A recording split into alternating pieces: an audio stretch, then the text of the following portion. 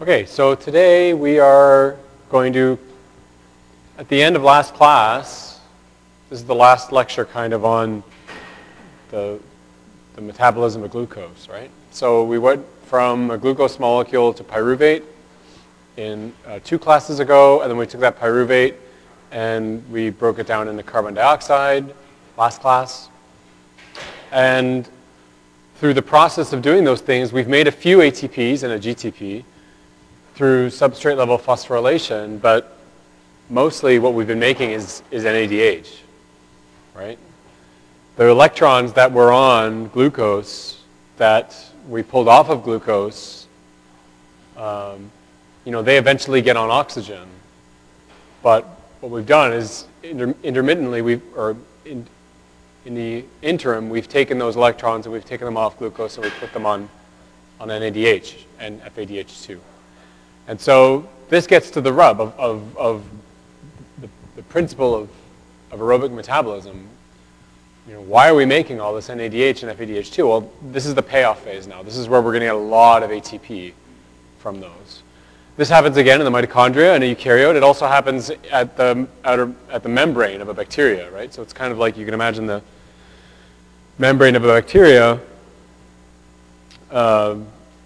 When it becomes internalized into a eukaryotic cell, then it just keeps doing the same thing that it would have been doing when it was a bacteria, a free living bacteria.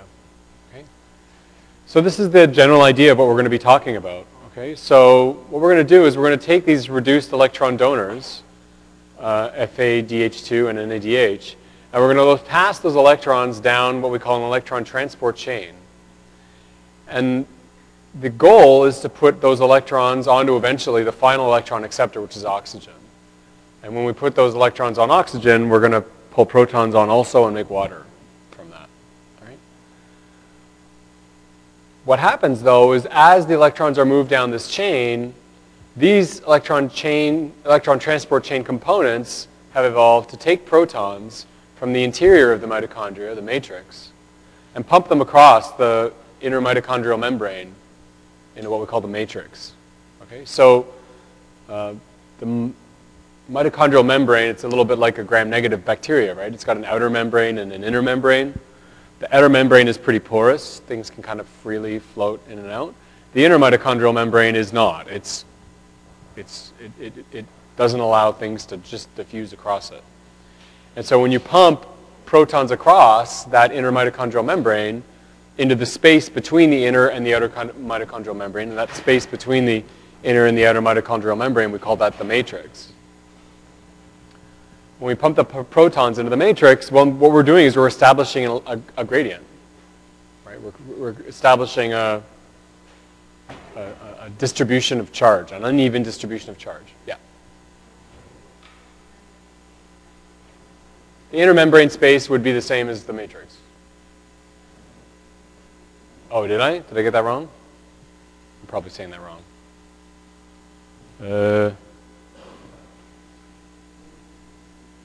Inside? Inside. Sorry, my bad. I thought the matrix was between them. Well, when I think of the matrix, I think of Keanu Reeves and Lawrence Fishburne, but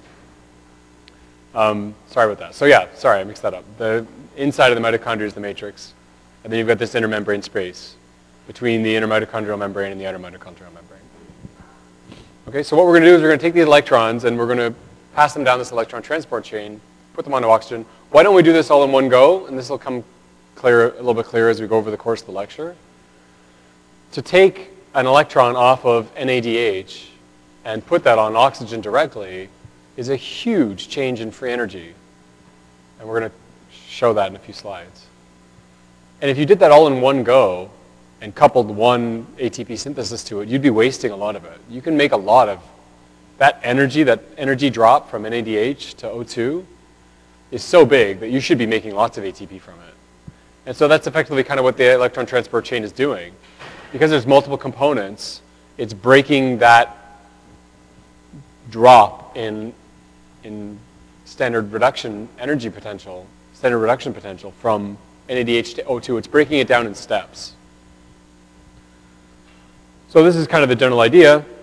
We've got NADH that's going to be oxidized in NAD. We're going to reduce oxygen into water, and in the course of doing that, we're going to make ATP. Okay?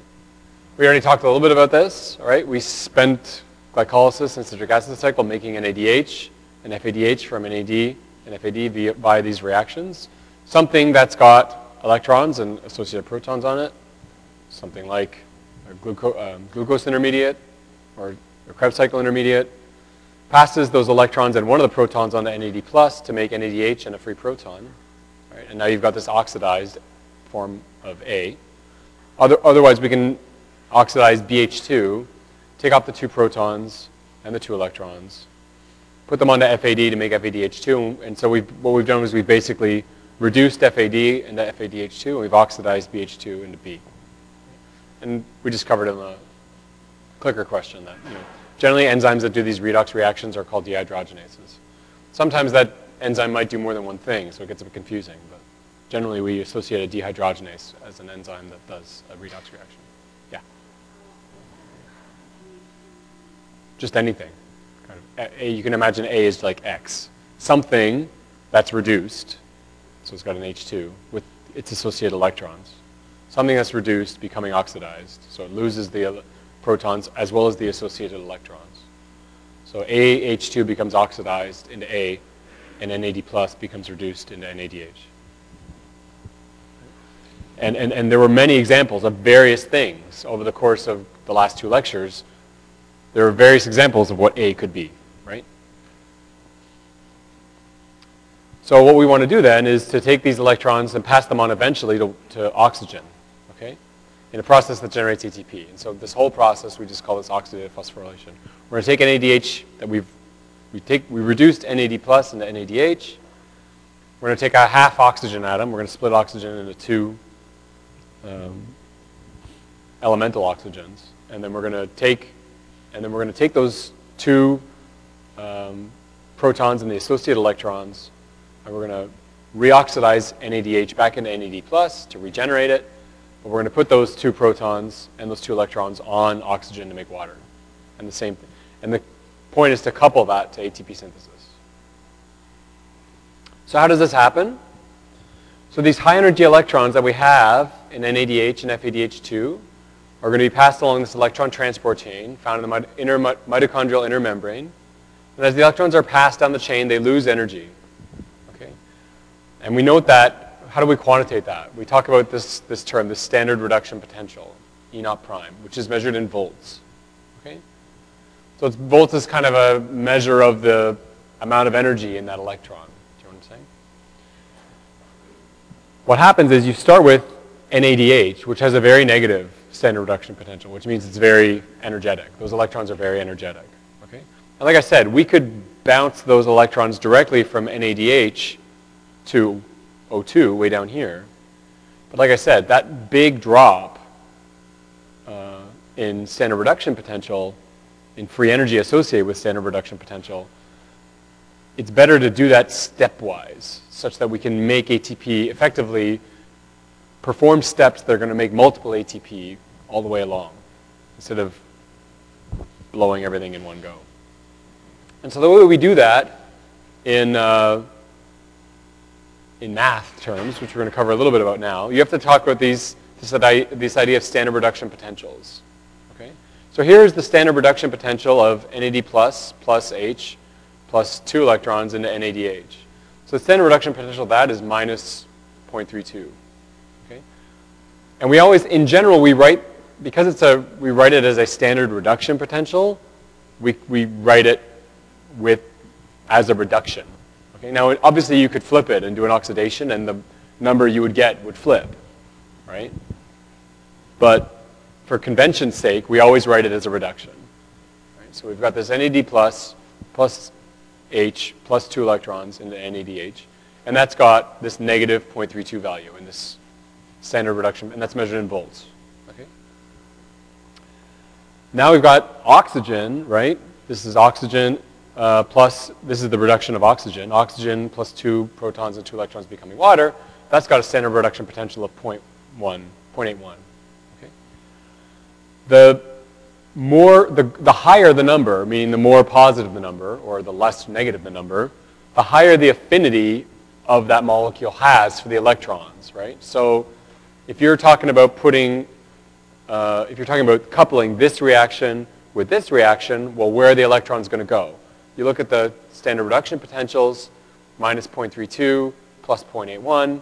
Which one has the more positive number? It's the oxygen. So when you generally put these things together, you're going to get the flow of electrons. The favored reaction is going to go the electrons from NADH to oxygen, right? You could do it the other way, but it's going to take energy to do that, right? Oxygen has higher affinity for the electrons than the NADH. You follow? And so when you couple those things together, when the electrons are going from NADH to oxygen, that's going to give energy. And when you go the other way, it's going to take energy. One thing that I'm going to point out here, so this graph shows only how NADH is moving through here, right? NADH into this complex here called coenzyme Q, which we'll talk about. There's no FADH2 in this, but FADH2 does exist, obviously. It would be somewhere kind of more around here. It also donates its electrons to coenzyme Q. Okay, but its standard reduction potential isn't as high as NADH. So let's do a sample math question to kind of understand this a bit better. Right? So how do we calculate the energetics of these reactions? Okay. So the standard reduction potential is related to the standard free energy by this equation. Right? We've got the delta G naught prime, which we've been talking about. And that's equal to minus n, the number of electrons you're passing. For most of these reactions, that would be 2. NADH getting oxidized gives off 2 electrons, as does FADH2. And then we've got the Faraday constant. And I'll point out, I guess I'll try to remember to put on the Moodle. I don't give you equations on the exams, but I give you the constants. So you don't need to memorize the Faraday constant, or you don't have to memorize the gas constant. The exam will have those numbers on the exam, but I don't give you the equation. Okay? You should be able, there's only a couple of equations for this section, so you should be able to remember them. And then there's the delta E naught prime, which is the change, the difference in standard reduction potential between the electron acceptor minus the electron donor in volts. Okay? So here's a sample equation for what we just did. Okay? Here's the standard reduction potential for the reduction reaction of NADH, 2 electrons, and we talked about that on a few slides ago. That was minus 0.32. Here's the standard reduction potential of oxygen going this way into water. That's 0.82. So if we're going to draw the reaction this way, which is the way it goes, I mean, we could flip it, right? We could have water giving its electrons to NADH, but now the identity of the acceptor and the donor become flipped, right, when you put in those numbers. But when we draw, this is the way it happens during the electron transport chain. So this is the way we're going to draw it out for our purposes, right? So we got NADH plus proton plus a half oxygen into NAD plus water, okay? And we substitute all these numbers into the equation we had on the last slide. So it's minus, a minus sign, 2 electrons, the Faraday constant. So here we've got the electron acceptor, right? The standard reduction potential for the electron receptor is plus 0.82. And the standard reduction potential for the donor is minus 0.32. And the difference between them is 1.14, right? So your minus, these two minuses become a plus. Now you might think that you're going to be clever and think, well, I mean, this reaction here, this NADH going to NAD, is the reverse of what's been drawn here, right? It's been drawn as a reduction, but the NADH is getting oxidized. So I should, because I'm flipping this, I should flip this sign into a plus 0.32. But you'd be wrong. Don't do that, okay? The way the reactions are made is to take into account the change in standard reduction potentials. So even though you do flip that NADH to onto the left-hand side and the NAD onto the plus side, okay, the equation takes into account that one of them is the electron acceptor and the other one's the electron donor. And you want the change in standard reduction potential of those two molecules. So you just take these two numbers and you throw them in here. You don't flip this into plus 0.32 because you put the NADH on the other side. Okay? It's the change in standard reduction potential. So don't make one of them an oxidation. You follow? Okay, so then we do the math, you get a really big number, right? This is minus 220 kilojoules per mole. I mean, if you remember, the amount of energy it took to make an ATP was about 30 kilojoules per mole, right? So if you were to blow all your energy doing this and making one ATP out of it, that would be terrible. You're wasting a lot of energy. You can make a lot more ATP than one from a change in free energy of minus 220 kilojoules per mole. So that gets, again, to this idea of the chain. We want to do that down in steps. And so here's the electron transport chain. We're going to talk first about how NADH and FADH2. Is this slide? No, it's the next slide. Okay, there's an error in one of the, I've noticed going over this morning, there's an error in one of the slides. It's not my error, it's the textbook error, I think. I'll show you the next slide. So we're going to talk about NADH and FADH2 entering into the mitochondrial electron transport chain. We're going to go into this in a little more detail in the next few slides. So here's the intermembrane space. Here's the matrix on the inside. Thank you. You're right, of course. So the matrix is the interior of the mitochondria. The intermembrane space is the space between the inner and the outer membrane. They also call it the P side or the N side because the P side is the side that becomes positively charged because of the proton gradient that gets made. And the N side is the negative, what becomes the negative side. Any question? No. So NADH enters into the electron transport chain by giving its electrons to this cofactor FMN, flavin mononucleotide. Okay, so this flavin mononucleotide is a cofactor for complex 1. And then there's this series of iron-sulfur clusters. These are basically electron passers. They basically take electrons and give them to other things, right? So they're basically kind of links in a chain, like almost like a wire in a circuit, right? They're basically going to pass electrons along. And so you get, and we're going to cover this a little bit more on the next slide. So basically NADH gets oxidized in NAD+, and the electrons eventually get put onto this, what's called this coenzyme Q. Okay? Complex 2 is where FADH2 comes into the chain.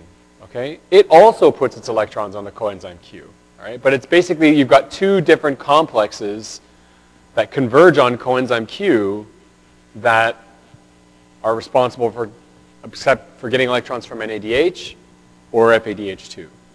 Right? Complex 1 is NADH and complex 2 is FADH2. And if you remember, I mentioned last class, one of the places we come across FADH2 is this conversion of succinate to fumarate in Krebs cycle, in citric acid cycle. And I told you yesterday that, or last class, Tuesday, that this enzyme that does this is part of the inner mitochondrial membrane. And this is that enzyme. It's complex 2. So succinate gets, I'll make sure I get this right, oxidized into, is that right?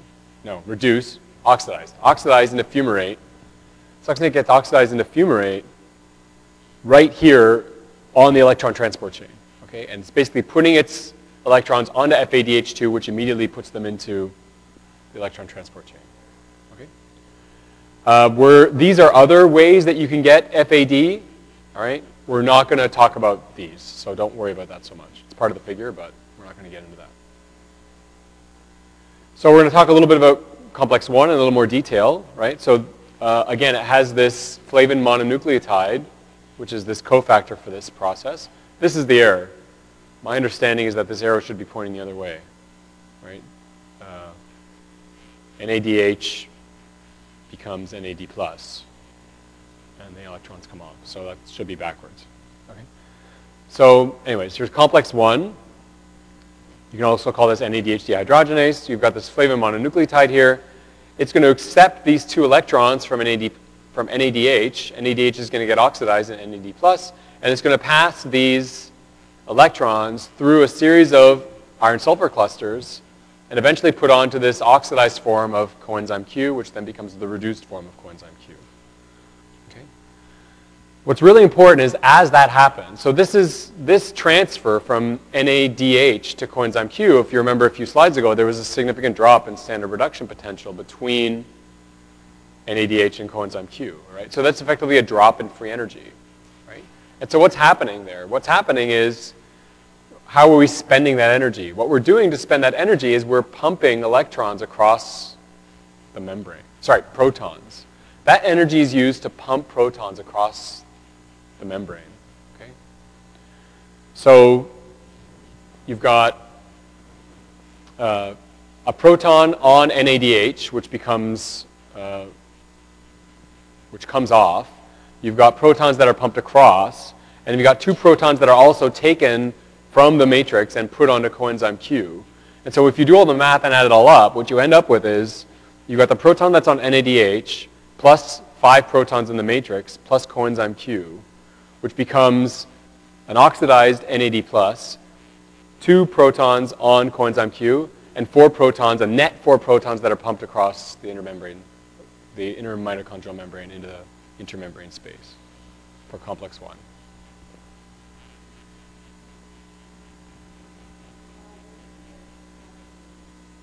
Where did I get the 5 protons? There's a proton, there's 5 here, and there's a 6th here. Okay? I mean, this is kind of a different way to try and so you've got a,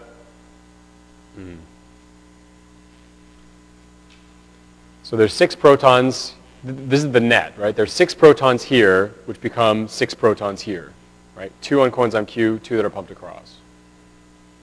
You follow? Yeah, there's one, make sure I got this right. These 2 become here. These 4 just go across. There's a proton here and a proton here, but this proton was here already, right?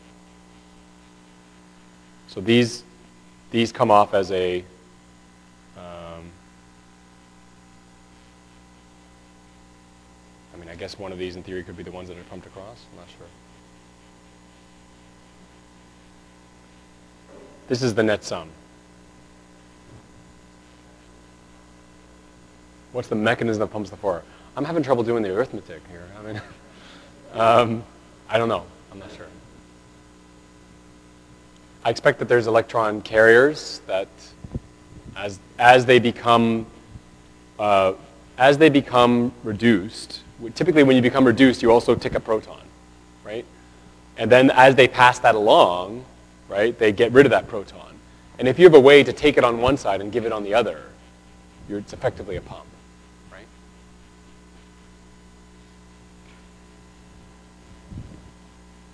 But this is the net here. The net is 4 protons pumped across. Okay?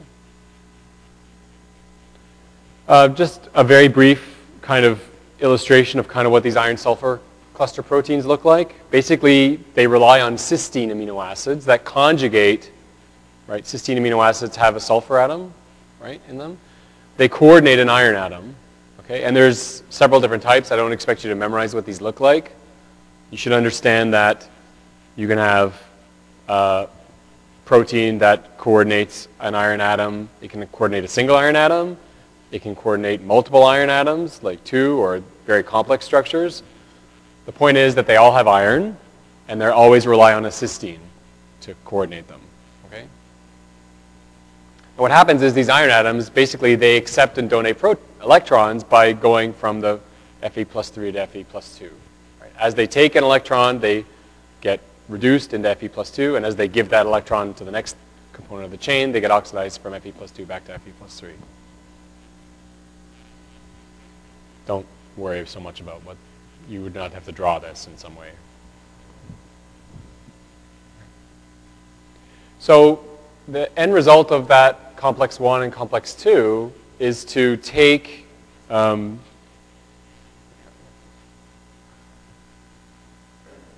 I want to do this? Let me do complex 2 first, and then we'll go back to coenzyme Q. So this is complex 2, right? This is this succinate coenzyme Q reductase. This is this transport of electrons from succinate by FADH2, and you also do it to coenzyme Q. Okay? So the only thing I want to point out here is kind of what I've already said. This is that step in the citric acid cycle in which succinate gets oxidized into fumarate. In so doing, we're going to make effectively an FADH2, which will eventually pass those electrons onto coenzyme Q again, similar to what we did at the end of complex 1. The difference being that when this happens in complex 2, we don't pump any protons across. Okay. So when we talk about later, we're going to talk about how you kind of get more ATP. It's the pumping of the protons across the membrane that causes the ATP to get synthesized, that promotes the ATP synthesis. So when we talk about why NADH is quote unquote better for making ATP than FADH2, this is the reason, right? It's because when we put our electrons from NADH onto coenzyme Q, we pumped 4 protons across. But when we put our electrons from FADH2 onto coenzyme Q, same molecule, we didn't pump any protons across. So it's just not as efficient, I guess. It's not as effective. At the end of it, we have this coenzyme Q that's been reduced now, and we'll talk a little bit about that now. Another thing I want to point out, which will come up over the next few slides, is that you've got these molecules in several of, so we talked about the iron sulfur cluster proteins as these components that pass electrons along. You also have heme molecules. Okay, there's a heme basically in here. And you also have molecules that are related to heme molecules called cytochromes. These are also electron transport chain carriers, and we'll show you a picture of one in a few slides. They also look like heme. Okay. So this is coenzyme Q. Again, I don't expect you to memorize the structure of it. There's a few things I want you to kind of take away from it. We've got names for the various oxidized or reduced forms of it. Okay? The oxidized form is called, so coenzyme Q is also called ubiquinone when it is oxidized, right? So we call that just the Q form. Here's the ubiquinone form. It's just fully oxidized. And the important bit that's going to change as it takes electrons and associated protons, right? You see these 2 oxygens on this ring? This will take, this ubiquinone, this fully oxidized form, will take an electron and a proton and become this semiquinone radical. Okay, so this is not very happy, but it is an intermediate that forms. So what we've done is we've basically broken this ketone group effectively and changed it into hydroxyl. Right? So we call this a semiquinone. And then once we take a second electron and a second proton and put that onto the other ketone group, we make a second alcohol group. So by doing that, we change this ubiquinone, some version of a ketone, into ubiquinol, which is some version of an alcohol. Okay? In so doing, by changing those ketone groups and alcohol groups, we've stuck an extra 2 electrons on there with their associated protons. Okay? So we go from the fully oxidized form, ubiquinone, into the fully reduced form, ubiquinol. We also call ubiquinone just this Q form, and this ubiquinol form, this QH2 form, kind of similar to FAD and FADH2, right? FAD is the oxidized form. FADH2 would be the reduced form.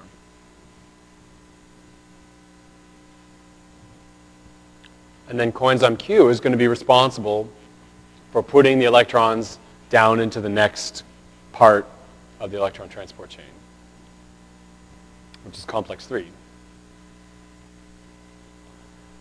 So here's complex 3.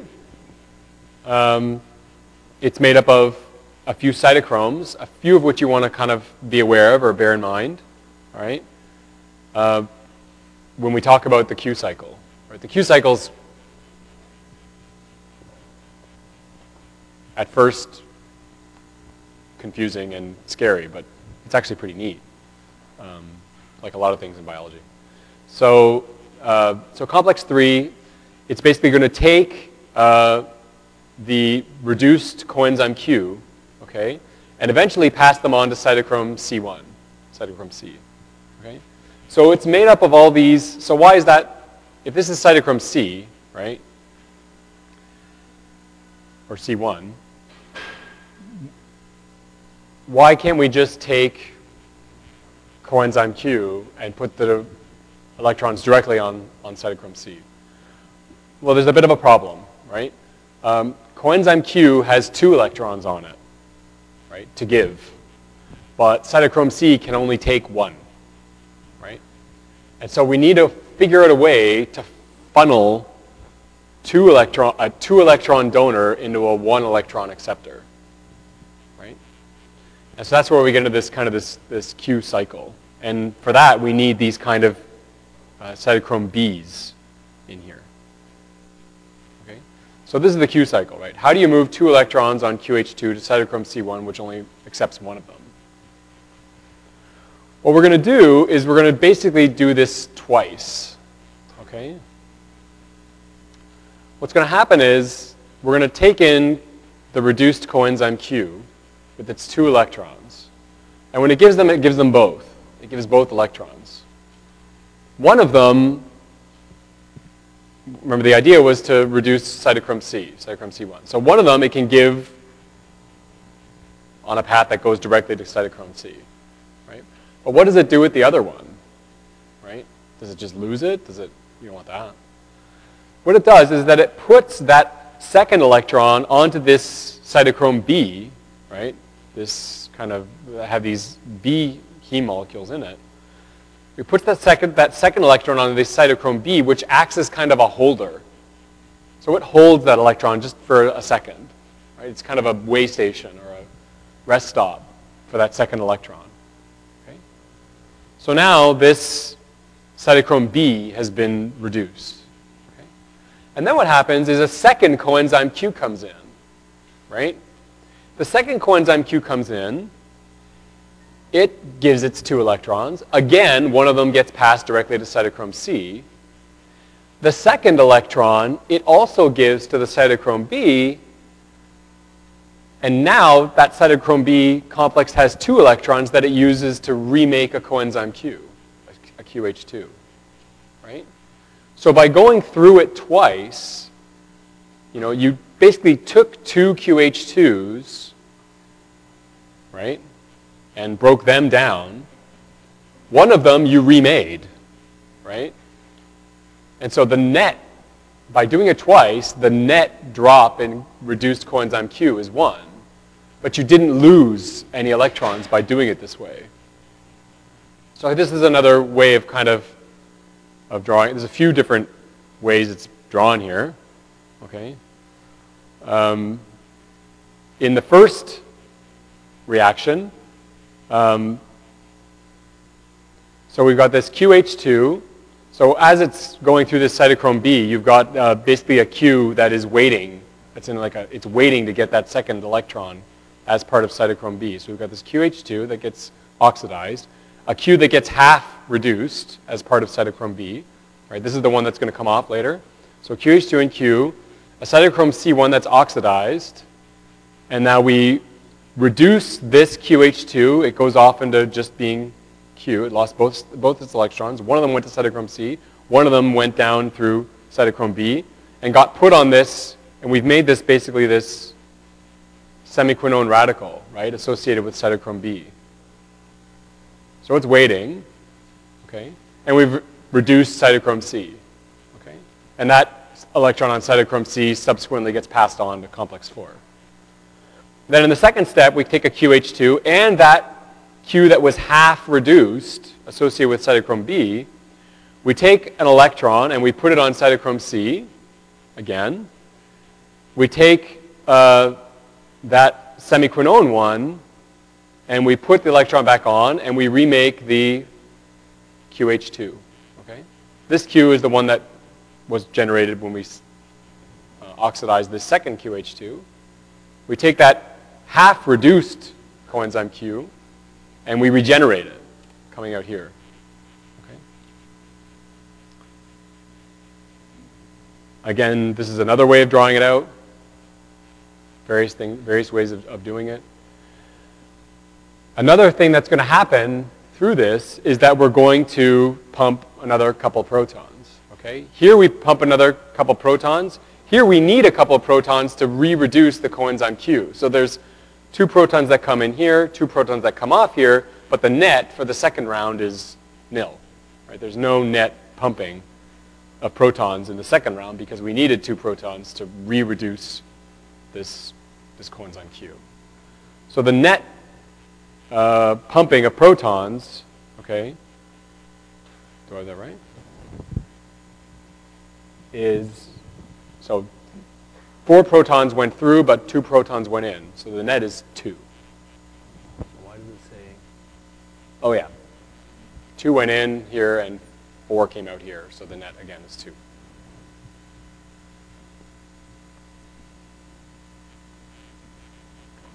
So we've done a few things. We've pumped them, for each coenzyme Q that goes through, we've pumped another couple of protons, right? We've also managed the trick, the difficult task of taking our coenzyme Q, which only gives electrons 2 at a time, and put them on a 1 electron acceptor, which is cytochrome C. So now we've got cytochrome C that has been reduced. Oh, right. So this is the heme molecules in the cytochromes. Okay? Again, I don't want you to memorize structures here. That'd be crazy. You should understand that cytochromes have heme-like molecules in them. Okay? Yeah. Come again? Yeah. So this cytochrome B is kind of this holder cytochrome. And it is gradually reducing the coenzyme Q that is going to be regenerated effectively, right?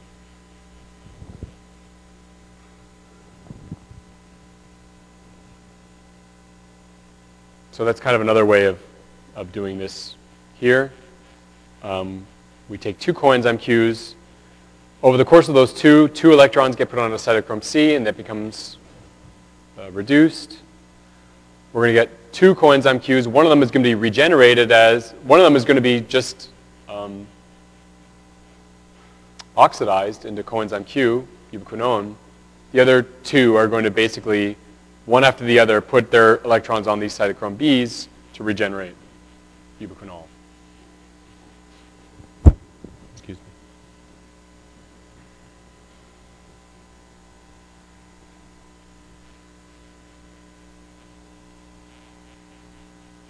Yeah, this is a bit of a mind. Messes with you a bit, but it's pretty neat, though.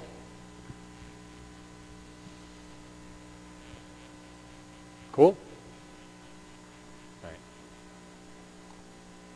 All right, so finally we've got complex 4. All right, so we've got cytochrome C, which has on the order of 4 electrons on it, and then it will give its electrons. We've got 4 cytochrome Cs, each with an electron on it, but basically we're doing this for the, we're doing this in terms of 1 NADH, right? So we've got 4 cytochrome Cs with 4 electrons on it. And complex 4 is the one that's going to take oxygen and put those electrons onto water, okay? So cytochrome, you've got this cytochrome A and cytochrome A3. These are the cytochromes in complex 4. There are these various cytochromes found in complex 4 that are going to be passing these electrons on. Basically what you want to take away from it is the electrons get taken off of cytochrome C, put on oxygen, you regenerate, you make water. To do that, you need to take 4 protons from the matrix side and put them on to the water. Importantly, you're also going to pump, during the process of doing this, you're going to pump 4 protons across, okay, similar to what we did for complex 1. Okay? So we're going to have 4 cytochrome Cs that are reduced, Fe plus 2, plus an oxygen, plus 8 protons, 4 that get put on water and 4 that get pumped, into 4 oxidized cytochrome Cs, that is the Fe3 plus 3 form, 2 protons that have been pumped, and 2 water molecules that have taken those 2 other protons. So that's the net sum of what's coming out of complex 4. Okay.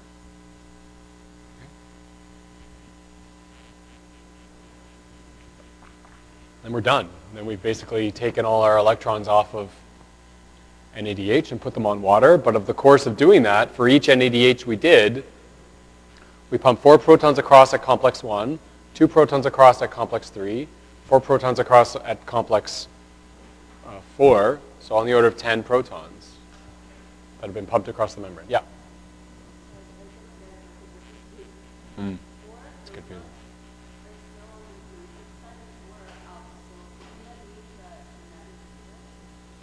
4 are pumped.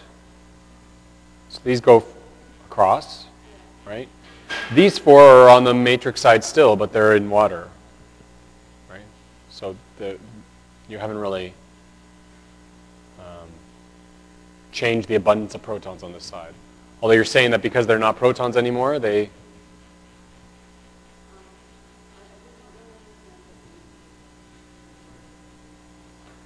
these 4 and these 4.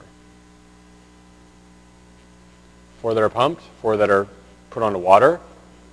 And the water can diffuse across the membranes, right? So water is not unique to one side.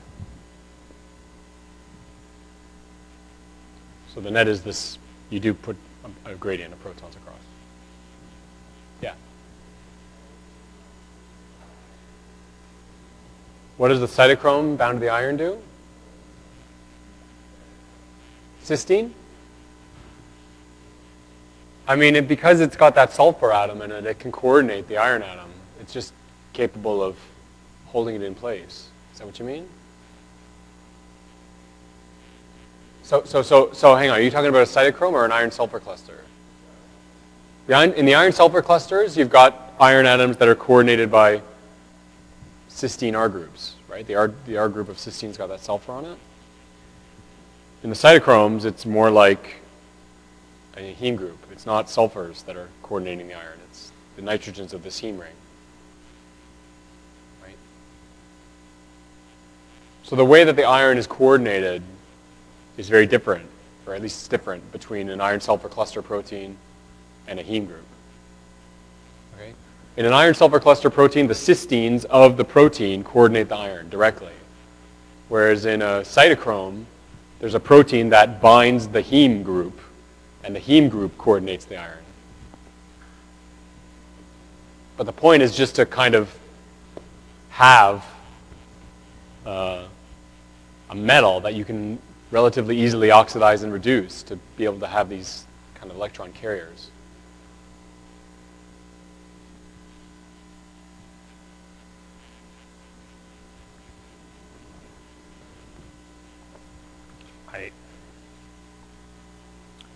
You want to bear in mind also that we have some compounds that are, a lot of the things we consider poisons are molecules that inactivate components of the electron transport chain. These are components that have standard reduction potentials and well, sorry, let me not. These are compounds that either can have standard reduction potentials that pull electrons off of components and basically kill the electron transport, or they can be proteins that, compounds that bind to components of the electron transport chain and destroy them, right, basically. And one of the important things about some of these compounds is that they were used to identify the order of what happens in the chain, right? So, for example, if you add rotenone to a cell that's performing oxidative phosphorylation, the reduced component that builds up is NADH, right? Whereas all these components stay oxidized. So you conclude that NADH must be a very early member of the electron transport chain. On the other hand, if you add antimycin A, it's cytochrome B. It's the reduced form of cytochrome B that starts accumulating, as well as the reduced form of coenzyme Q and the reduced form of NADH, right? These all kind of accumulate, whereas these all stay oxidized, right? So by using these different compounds, you can basically figure out what the order is of the electron transport chain. This is cyanide. This is cyanide and carbon monoxide. Okay.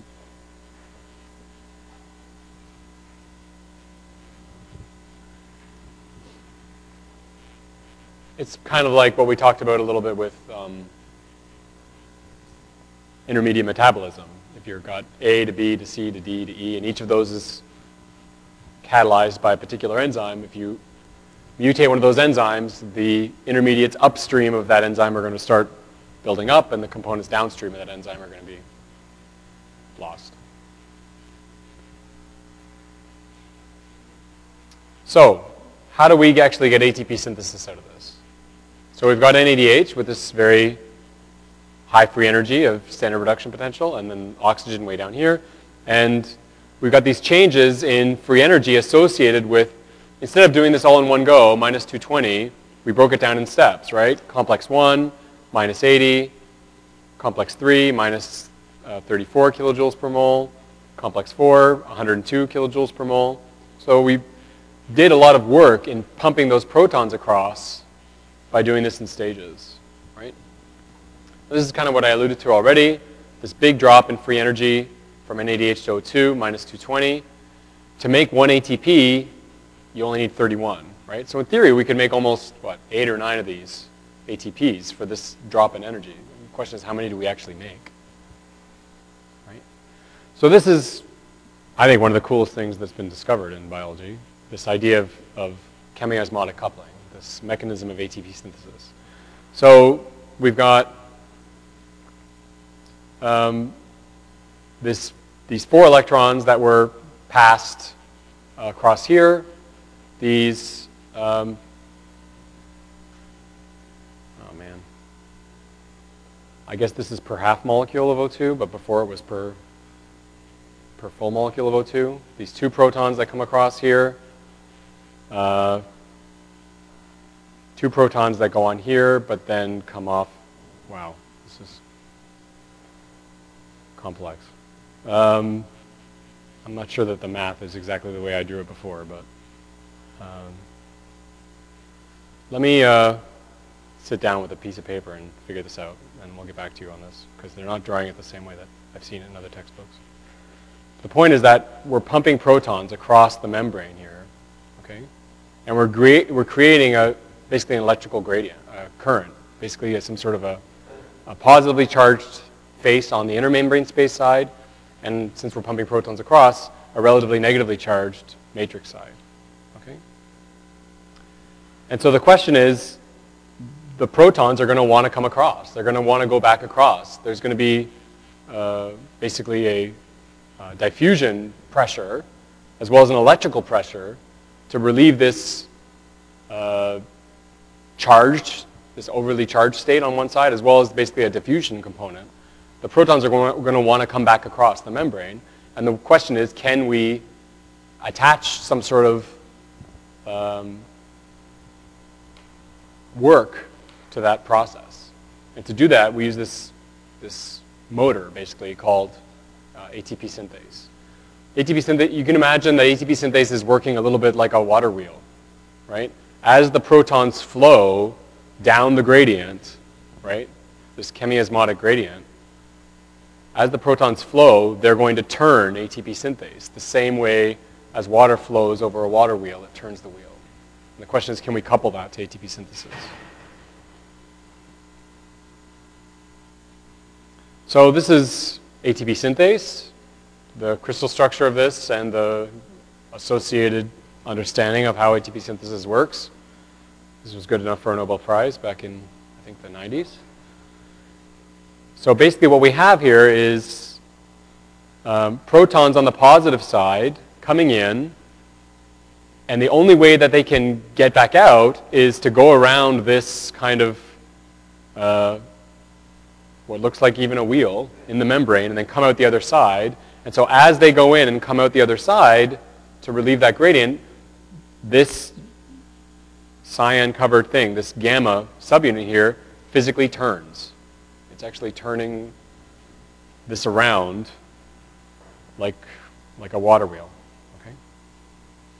What that does, and so this is basically another view of it, so we got the proton binding sites that are going to, the only way that the protons can get from one side to the other is to go in here and turn this around and come out the other side. And the charge change that's needed, the charge, the chemiosmotic need to be able to do that, to relieve that proton gradient, is what powers this. Okay? And here's that gamma stalk here. As this turns, it turns that gamma stalk also.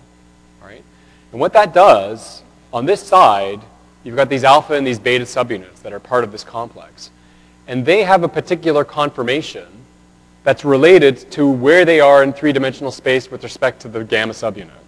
Okay? So this alpha subunit, this beta subunit, they're identical in sequence, in structure of the proteins for those subunits. They're identical to all these other ones. There's 3 alpha subunits and 3 beta subunits, right?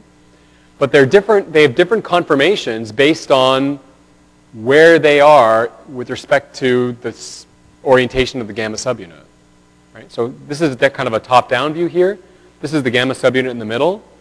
As the gamma subunit turns, the conformation of these subunits, the beta subunits primarily, the conformation of the beta subunits changes. Right? So you can imagine that if there's a particular face of the gamma subunit pointing this way, you're going to have the respective beta subunit, this one, occupying this empty conformation, whereas this part of the gamma subunit is pointing this way. And as this turns, these beta subunits change in their conformation with respect to one another. So this is kind of a cartoon version of that. Okay? So as the protons move through the pore and they rotate the gamma subunit, so we've got this, it's the beta subunit that is the one that's basically doing the ATP synthesis. All right? There's basically 3 conformations for the beta subunit. All right? There's the beta subunit that is empty. The empty beta subunit is the one that just released an ATP. All right? There's the beta subunit that has ADP and phosphate, and there's the beta subunit that has the ATP bound. Okay? So basically, we've got, and all the other, so let's kind of, we'll go from, where should we start? We'll start here. Okay. So you've got a beta subunit that's got an ADP and a phosphate in it. Okay? What happens is, as the protons move and the gamma subunit turns, the beta subunit here changes conformation, okay? And it smushes together that phosphate and the ADP, and it becomes an ATP, right? That ATP, right, can now, sorry, I'm going the wrong way, my bad. Sorry, the arrows are pointing this way. This ADP and this phosphate, as the gamma subunit turns, it mushes together the ADP and the phosphate, and it makes an ATP on it. Okay? The gamma subunit then turns, and when it turns, it opens up this subunit to let the ATP come out. Right? And now it's free to bind another ADP and another phosphate. Right?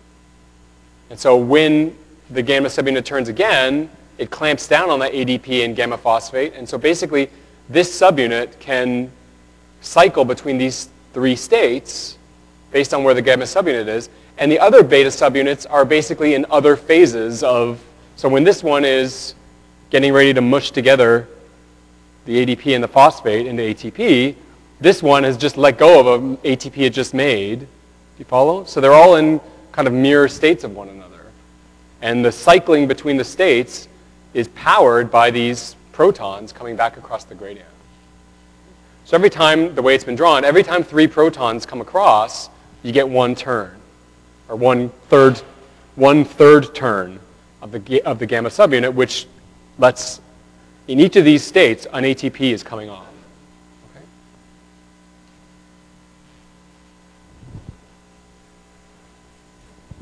Yeah.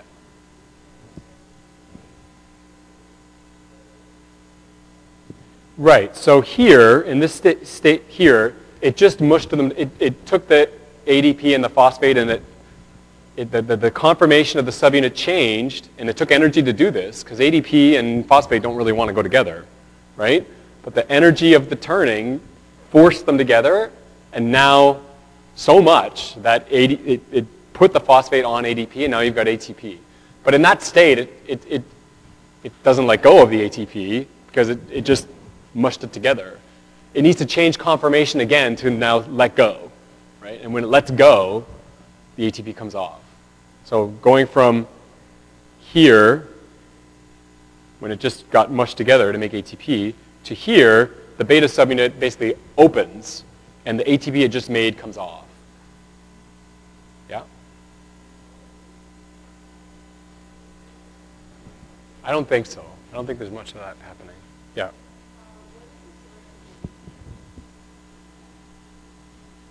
I mean, so the amounts of ATP, the amounts of A and A something, ADP, ATP, the sum of those is going to be relatively constant in the cell. The question is it in the ATP form or the ADP form?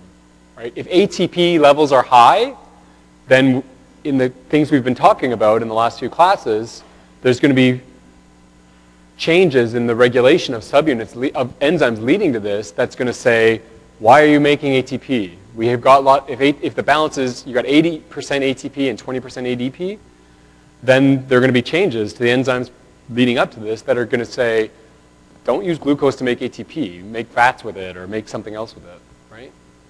But if you've been burning because you've been working out, then your ADP levels will be very high, and then this is going to fire up. Yeah.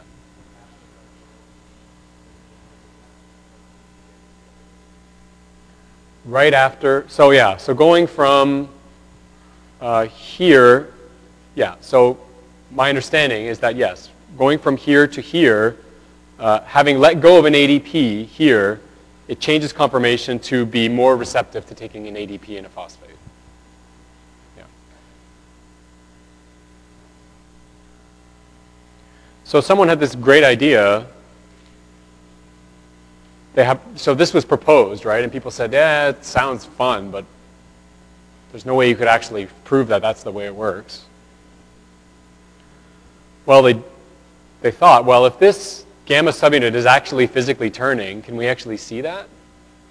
And so what they did, this was kind of like whenever I see this experiment, I always think of that like carnival music. It's like fun things we can do with biology.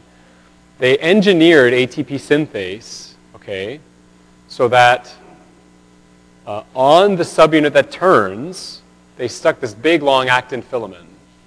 Okay, so they cloned it such that you had this big long piece of actin attached to it. And then on the end of the actin or along the actin, they made it like basically visible under the microscope. All right, they made it very big, or they made it glow. They put a fluorescent dye on it. You know, it may be very hard to see it turning if you're just looking at it top down. But if you can actually stick something very, very large on it, and it turns, then maybe now you'd be able to see that, right? And that's exactly what they did. So this is basically, all this stuff down here, this thing here is a slide that they have under a microscope. And they actually attached ATP synthase onto this with this big long actin filament on it. And what my understanding is that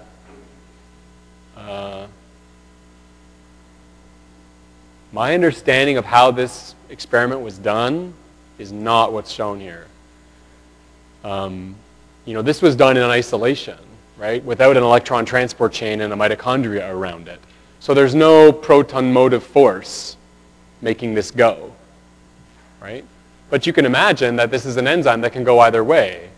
And so what they did was they added a very high concentration of ATP, and it turned from an ATP synthesis enzyme into an ATP hydrolysis enzyme. It went backwards, right? ATP hydrolysis is favored, right? ATP hydrolysis is easy. It's exergonic, right?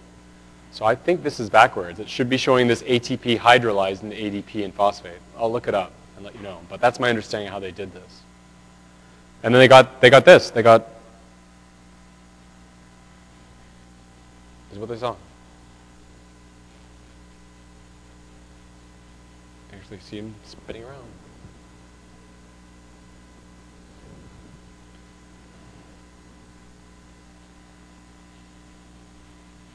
And then the other thing they did, this is awesome, I love this.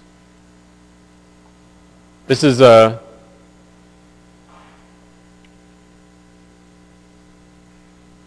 where'd my Chrome go? Oh, here it is.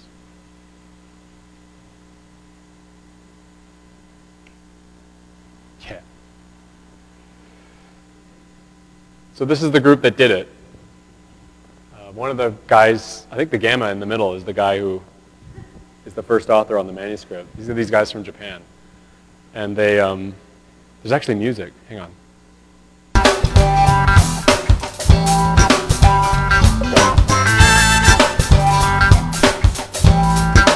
So,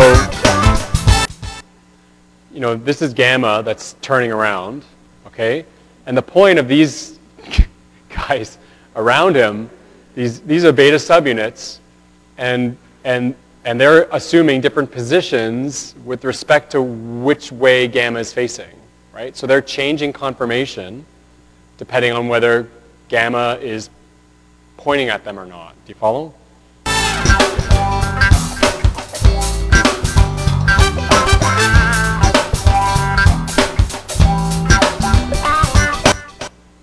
Yeah. So yeah, they have like the credits too. It's awesome. One of these is the primary author of the manuscript that I just showed you, the one it's spinning around. It's pretty cool.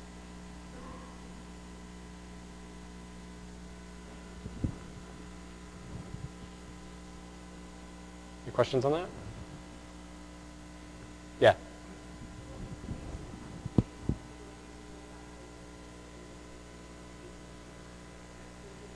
That's my understanding. You can use the proton motive force in a mitochondria to make ATP, or you can extract the enzyme where now there's no proton motive force anymore. There's no membrane, and you add ATP to it, and it runs backwards, and it hydrolyzes the ATP. I'm not aware that is a physiologically relevant function. There are lots of ways you can burn ATP if you've got too much. I wouldn't think it would happen this way.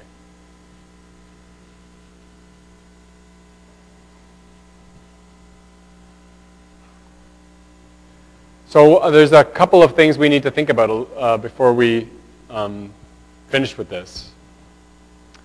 If you remember, glycolysis happens in the cytoplasm, but Krebs cycle and oxidative phosphorylation happen in the mitochondria, right? Krebs cycle, the NADH that we make during citric acid cycle, we got no problem with that because Krebs cycle happens in the mitochondria and oxidative phosphorylation happens in the mitochondria. So we have no problem taking those NADHs and getting them back into NAD+ for the ones that you make during Krebs cycle. But if you remember, there was one stage in glycolysis where we made an NADH, right? We made an NADH during glycolysis, and glycolysis happens in the cytoplasm. So if we're going to use that NADH in oxidative phosphorylation, we need a way to get that NADH from the cytoplasm into the mitochondria. The problem is NADH does not cross the mitochondrial membrane. Okay?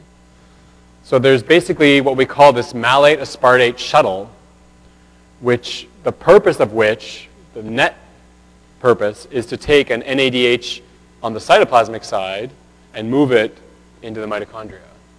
Okay?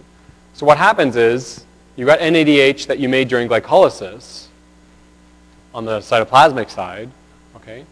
And using that NADH, we reduce oxaloacetate into malate. If you remember, that's the backwards reaction of what we did in Krebs cycle, in citric acid cycle. We oxidized malate into oxaloacetate.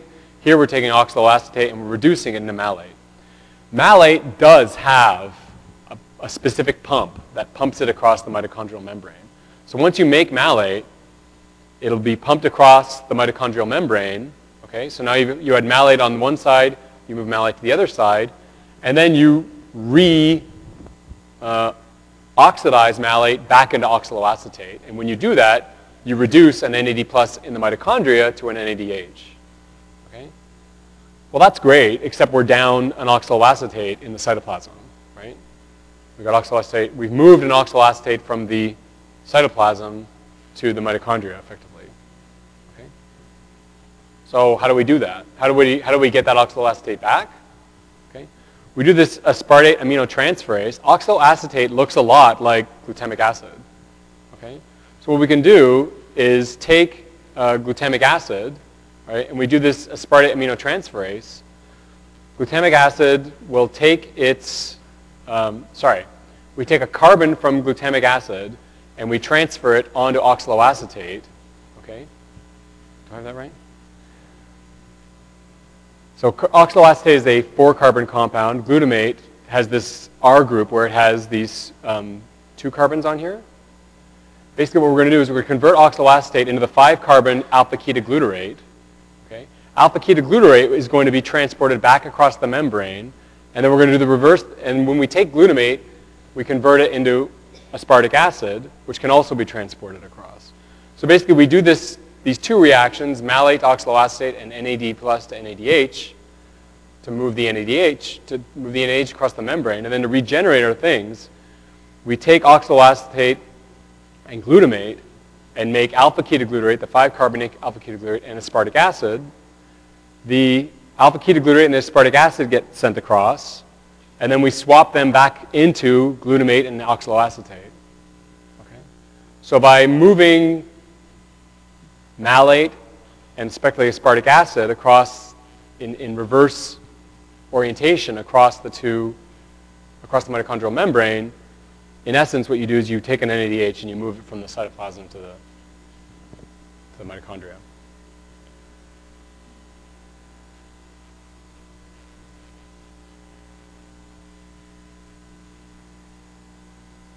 Now,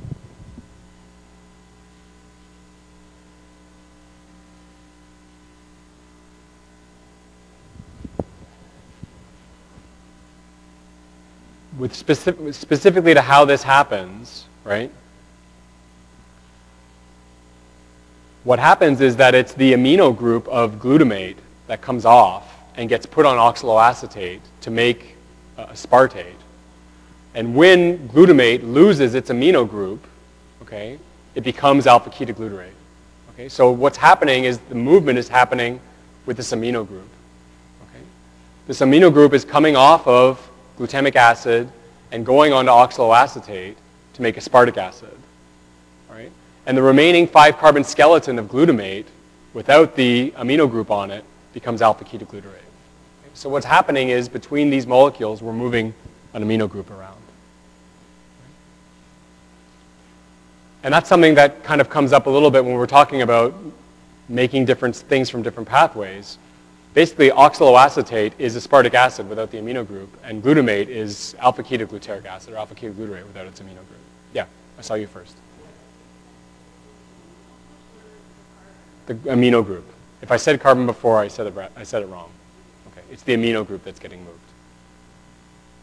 I want to make sure I got that right. The amino group from glutamic acid is taken off and put on oxaloacetate. When you do that, you change oxaloacetate into aspartic acid. Okay? The remaining 5-carbon skeleton of glutamic acid, in the absence of its amino group, is alpha-ketoglutarate. Okay? Glutamic acid is a 5-carbon compound. Alpha-ketoglutarate is a 5-carbon compound. Alpha-ketoglutarate with the amino group becomes glutamic acid.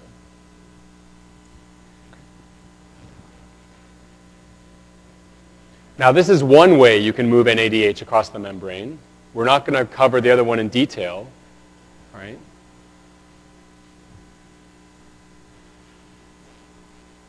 This is kind of our balance sheet for how many ATP we're going to make out of oxidative phosphorylation. Okay? We make 2 NADHs in the cytoplasm in glycolysis. How many ATP you make out of those 2 NADHs depends on which way you got the NADHs into the mitochondria. We just covered one of them. Okay? The one we covered, the malate aspartate shuttle, does not require any ATP to do it. Okay? So because we didn't burn any ATP doing it this way, the amount of ATP we get out of those 2 NADHs is 5. Okay? But if we use the other shuttle system, which we're not going to cover, that requires ATP to do it, then you're only going to get, because it requires ATP to do it, you're only going to get 3 if you move the NADH across the membrane that way. I only want to bring that up because that's the reason why there's 2 numbers here. Whether you get 5 ATP out of those 2 NADHs, or whether you get 3 ATP out of those 2 NADHs that are in the cytoplasm depends on which shuttle you use. Okay? So in glycolysis, we made 2 NADHs and 2 ATPs. During pyruvate oxidation, we made 2 NADHs. That was pyruvate dehydrogenase, right? And then going acetyl-CoA through citric acid cycle, we made another 6 NADHs per glucose, okay? And 2 FADHs, as well as 2 ATP or 2 GTPs during that substrate level phosphorylation in Krebs cycle, in citric acid cycle. So how do we convert these into ATP? Well, it depends on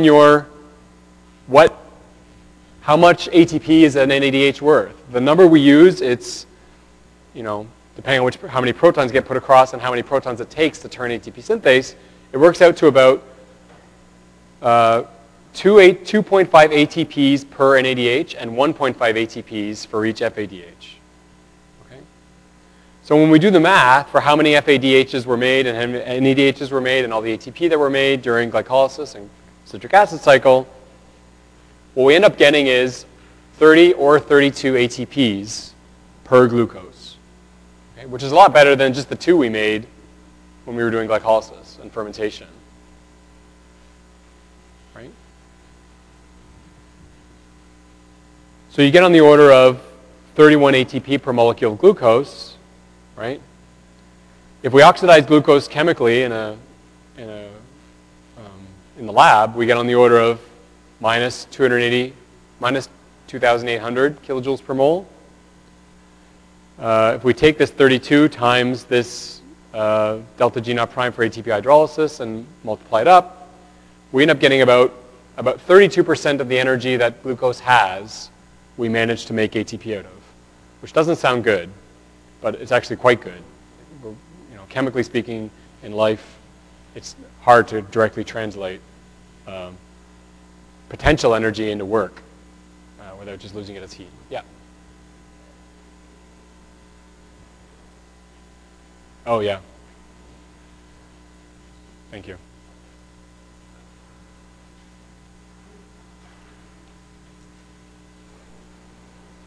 Yeah.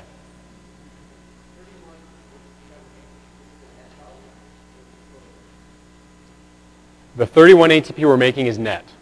So when we did glycolysis, we put 4 in, we put 2 in and got 4 back. So the net for glycolysis was 2, and they're putting that 2 number here. So the net ATP we're getting is 31, kind of the average of this 30 and 32.